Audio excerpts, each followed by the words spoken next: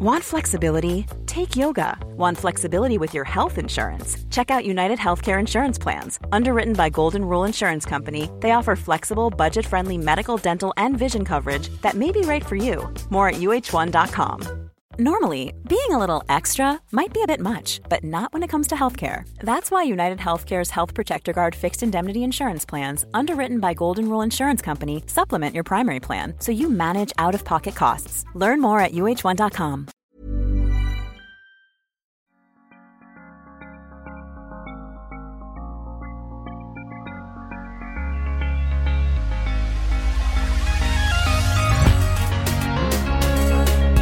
Good movement, and welcome to Redefining Yoga, a lit yoga podcast, which is designed to investigate all aspects of the modern evolution of yoga from my background as a physical therapist and lover of movement. My mission is to help everyone find freedom through smarter and safer movement patterns, so together we can be uplifted, benefiting all beings. Welcome to Wednesday Q&A. I am joined by my wonderful co-host, Kristen Williams, DPT and Lit Teacher Extraordinaire. Hey, KB. Hey, Laura. So glad to be here. Always so fun. This is like one of our favorite things to do. At least it would really be fun to do it in person. But here we go, you guys. We have a lot of questions, so we're going to launch right in. First question is from Caroline.Hugs. Can you actually fix Trendelenburg? Is this forever? So maybe you can first tell all the listeners, because I doubt you guys have heard of Trendelenburg. If you have, wow, way to go. But most people are not going to know what that is. Yeah, so Trendelenburg is a specific type of gait pattern where you've probably seen someone with it and you didn't know that's what it was. And so what happens is there's a failure of the lateral hip musculature, most specifically, usually the gluteus medius, to hold the pelvis steady. So when someone takes a step, and then as soon as they lift their other foot off the ground to take the next step, the pelvis juts out to the side as soon as they unweight the unaffected leg, that side of the pelvis drops, and it causes this definitely very particular shift, a gait pattern where you see it, the entire body tilts towards the side of the leg that just lifted. It's actually a weakness of the opposite side. So people might think just because they lean to the left, the problem's on the left, but it's actually a failure of the musculature on the right side of the hip to hold the pelvis up. So you can imagine it's these muscles that are attached to the femur and the pelvis. They need to contract to hold that side of the pelvis up while you're weight bearing on that one leg. So she's asking, can you improve this or change this? And my answer from my experience is it depends upon what's causing it. If there is a lesion of some sort of the nerves, whether it is centrally, let's say at the spinal cord or even up in the brain, or peripherally to the muscle or the nerve that innervates those lateral hip muscles, if there's a lesion to that, no. You will not be able to get that strength back. Now, we're really good at adapting and we can improve upon it, I think, by recruiting other muscles that are maybe innervated by different nerves that aren't affected, or compensatory strategies that make it look better. But if it's caused by a lesion to a nerve structure, that is not going to allow the muscle to work. It will atrophy. You'll see it. It will be sunken in. It's very distinct.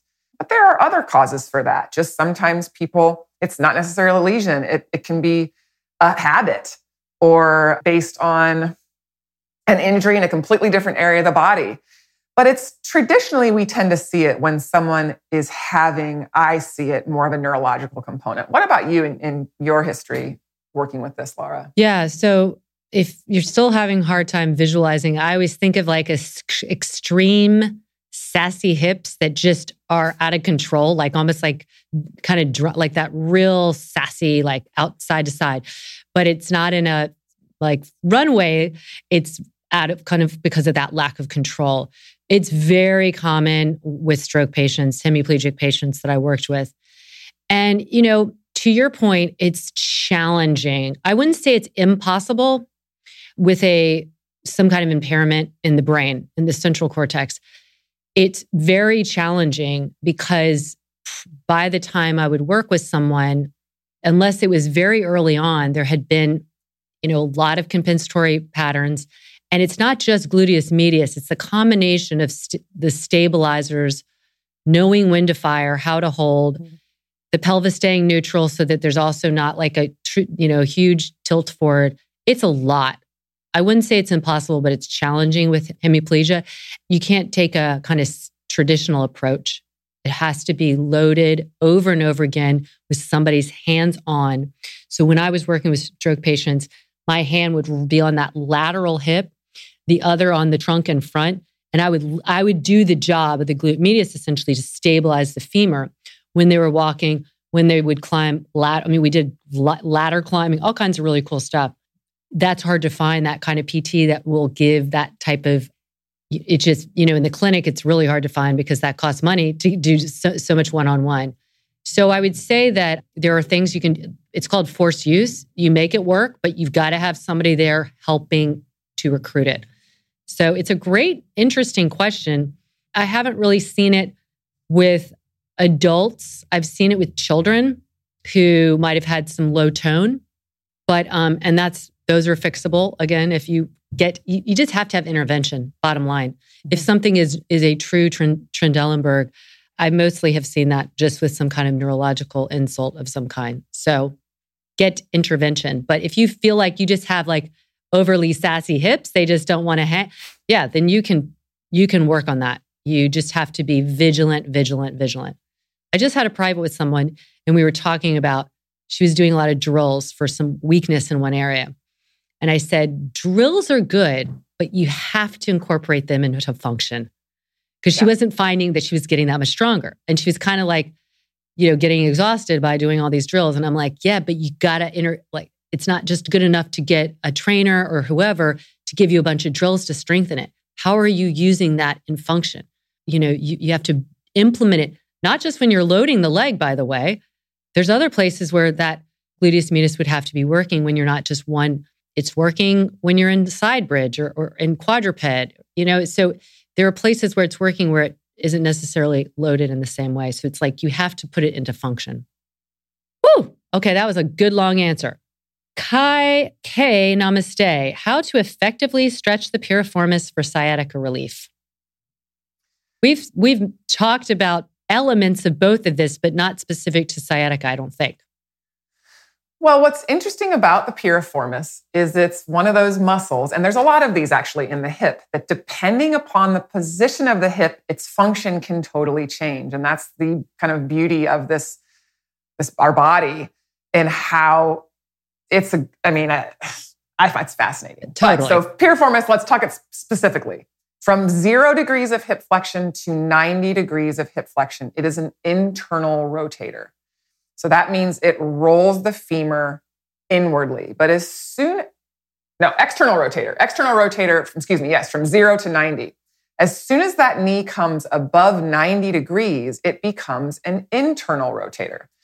So for example, when I wanted to strengthen or retrain or get that piriformis firing, I would have someone have one knee on a stool and then standing with the other foot and then put a strap around their foot. And then they would externally rotate that hip really quick against a resistance. And my main goal was to get the blood flow into it, get it working again. So then I could stretch it afterwards. That was kind of our whole thing. You retrain and stretch. You retrain and stretch.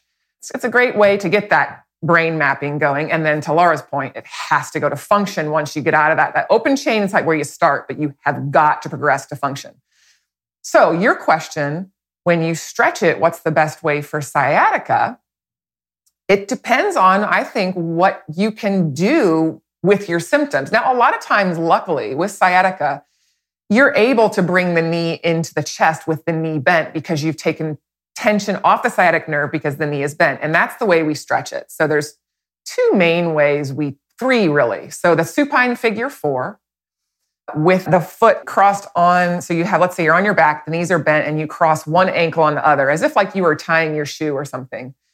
You can press that thigh open which is one way to get sort of a stretch there. You can get a little deeper stretch by grabbing behind the thigh of the leg that's being crossed upon.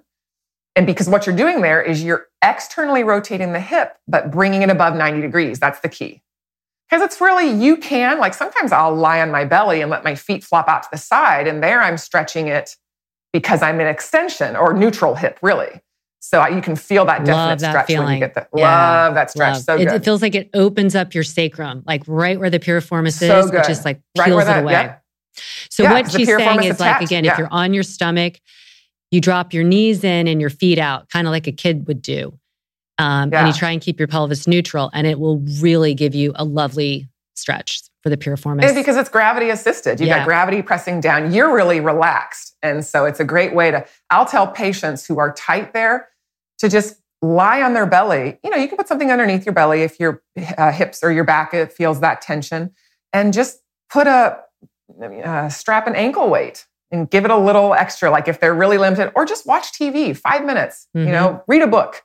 Anyway, so so you can do it that way to get it when it's below 90. You can bring it above 90 with the supine figure 4. I do love pigeon for this population. But again, you have to be mindful of the spine. And, you know, sciatica is a very broad term for irritation of the sciatic nerve, and it depends on where you're irritated. So I say try any of those 3 and see which one you're able to do the most comfortably and get the best benefit from. That was a really long answer. Laura, do you have anything to add to that? I would say the same thing. And yeah, sciatica is kind of this umbrella term, so it's hard to know. Obviously, you just want to do something that isn't triggering more symptoms in it. But you, as Kristen has mentioned before, like giving it a little tug and having some nerve feeling is not necessarily bad. It's just going into that barrier, meeting the barrier where it still is like, you know, a good kind of nerve pain versus the bad one. Yeah. It's the red light, yellow light, green light. Don't go to red. Stick in the yellow light zone. Yeah. All right. This is a fun one. Joga Bezgranek. I really ruined that, but I know this sounds like, anyway, sounds like a fun person. Yeah. Oh, we do. Yeah, she's in our cohort 3. Oh. This is Anna. There we go. Yes. Yeah. Thoughts about pole dancing. I mean, I'll answer this. I think doing anything that brings you joy, go for it. This is where, again, I really, in terms of movement, obviously we are not movement police, but we are trying to optimize movement so that you can do whatever you want. That's kind of the point, is that we just want you to be able to have those choices, have that adaptability. Pole dancing is hard. I've tried it, by the way, PS, just at a party. And man, and everybody's like, Laura, you're going to be so good at this. I'm like, damn, the pressure is on now. And it was humbling how hard it is. Yes, it's a lot of core, but it's a lot of pulling and things that we don't necessarily get as much of with resistance, gravity. So I think it's great. I think just like anything else, is it bringing you joy? And are you preparing your body for it well? Because the preparation does matter so that you can actually enjoy it. That's all I have to say about that. Yeah, probably my comment would be, this is with yoga, this is with any type of dance. And I see this a lot. I love pole dancing. I love to watch the videos. I think these women are athletes. What I don't like is there is a lot of hypermobility in it. There's a lot of hyper stretching that I look at them and I'm like, oh shit, you know, they're going to give them 10 years down the road. The hips. Probably the yeah. hips. When you put like one, I saw it the other day, actually, and it made me cringe. When you put one leg on the pole and slide up, or you slide down. So it's like you're going into not just a split, but like an oversplit. Oh, yeah. Or they will be, and then they'll let the leg come away. So I see a lot of that I watch makes me literally cringe. But to your point, Laura, I've never done it. But my God, they're athletes. And I think it's beautiful. It's a beautiful expression of dance and strength and femininity and sexuality and power. Like hell yeah. Hell yeah. I know. Hell yeah. But there's then the physical therapist me, I was like, oh shit. So I think that just with anything else, there's got to be a balance. And some people are built to do it better than others. It really does require a lot of hamstring length to do a lot of the but again, so does yoga. So you can do your own modified version of pole and kick ass. Yeah. Yeah. I think it's always like balance the strength and the length so that you feel like the joints are protected and you're not sinking into joints. All right. Dara Quinlan Yoga. What stretches exercises do you recommend for C6, C7 compression? Compression can be a wonderful term and it can be a really not good term, especially when we're involving parts of the vertebra against each other. Yeah. So I think when you have compression, often not only do you have pain, but there's going to be some kind of spinal nerve where the spinal nerve roots exit the foramen laterally. There's probably going to be some kind of compression on that. So people feel stuff down their arm, which is not fun. Do you, being the spinal expert, what would you recommend for C6, C7 compression? So I've worked with this a ton, and a lot of it comes down to posture, people. I mean, it really does. So you need, most of the time, these people, they are having compression there for a reason. Now, sometimes it's job related, but a lot of times it's posture. It's just there's a lot of weight hanging off of that. C6, C7 is right where the cervical spine goes in the thoracic spine. You know, we beat up our transitional areas. So something fails there because of prolonged demand that it's not built to sustain. So the first thing I always do is work on that thoracic extension. We need to restore mobility there. We need to restore our triple S. So I give all of these people will get thoracic extension. They will get some sort of chin tucking. Again, think about the weight of that bowling ball hanging off of a small little vertebra down there. We want to bring the bowling ball over top of it, just like you would stack a golf ball on a tee. It's a tiny little stick, but it has to sit right on top or it will roll over. So it's just not, that's the same thing with the head. So get the head over. And then usually we're doing some sort of nerve gliding, sliding with a side glide. There's a lot of studies that have been done with certain moves that tend to work really well with these. So we'll mobilize the thoracic spine, mobilize very specific areas of the cervical spine with the nerve. And then some sort of traction works really well. It can be manual traction when someone's gently or not, but basically pulling the head away from creating space. It can be mechanical traction with either a pneumatic device, an over-the-door device, a fancy mechanical device.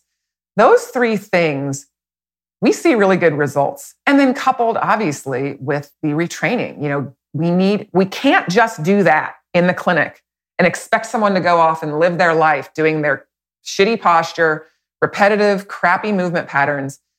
They will re-injure. But if we can really build up that core strength, the scapular strength, the deep cervical flexor strength, we're just taking pressure off of a compressed area. And that compressed area is like, hallelujah, that's so happy. So that's what I've worked and done a lot of work with, and people have great results. We look at the ribs too. Sometimes that first rib gets involved. We might have to mobilize that.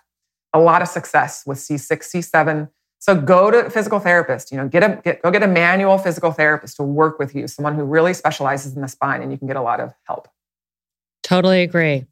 And if you're at a position where it's not like really bad, or you're just starting to notice, or you've had it and it's starting to come back a little bit, some of this stuff you can do at home, like we do, like put a block under your skull, put a block between your scapula, and just try and open up that space in there. Open, like Kristen was saying, getting a little more thoracic extension while you're getting that neck pulled into more of a neutral position. It is so much about posture because that forward head flexes you. It really hinges you right at that particular area, C6, C7.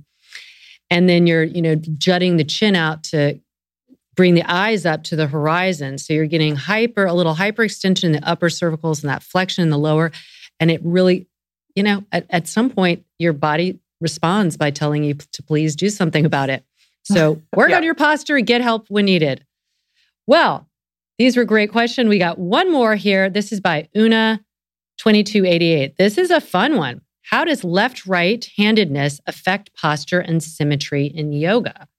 Well, what I'll say is, whatever we do is a habit. Whatever we continue to do in an automatic way becomes a habit. So the way we move becomes a habit. What hand we decided to use as our dominant hand was often, who knows if it was pre-wired? Obviously there's a lot more right-handed people than left-handed people, but who knows if we set up our babies to reach for the right hand because, we don't know. But there's a lot more people that are right-hand dominant, and the world is set up for right-hand dominant people. That does have an impact on your brain mapping for sure, because that side of the brain corresponds to the left hemisphere of your brain. It corresponds to the right side of the body.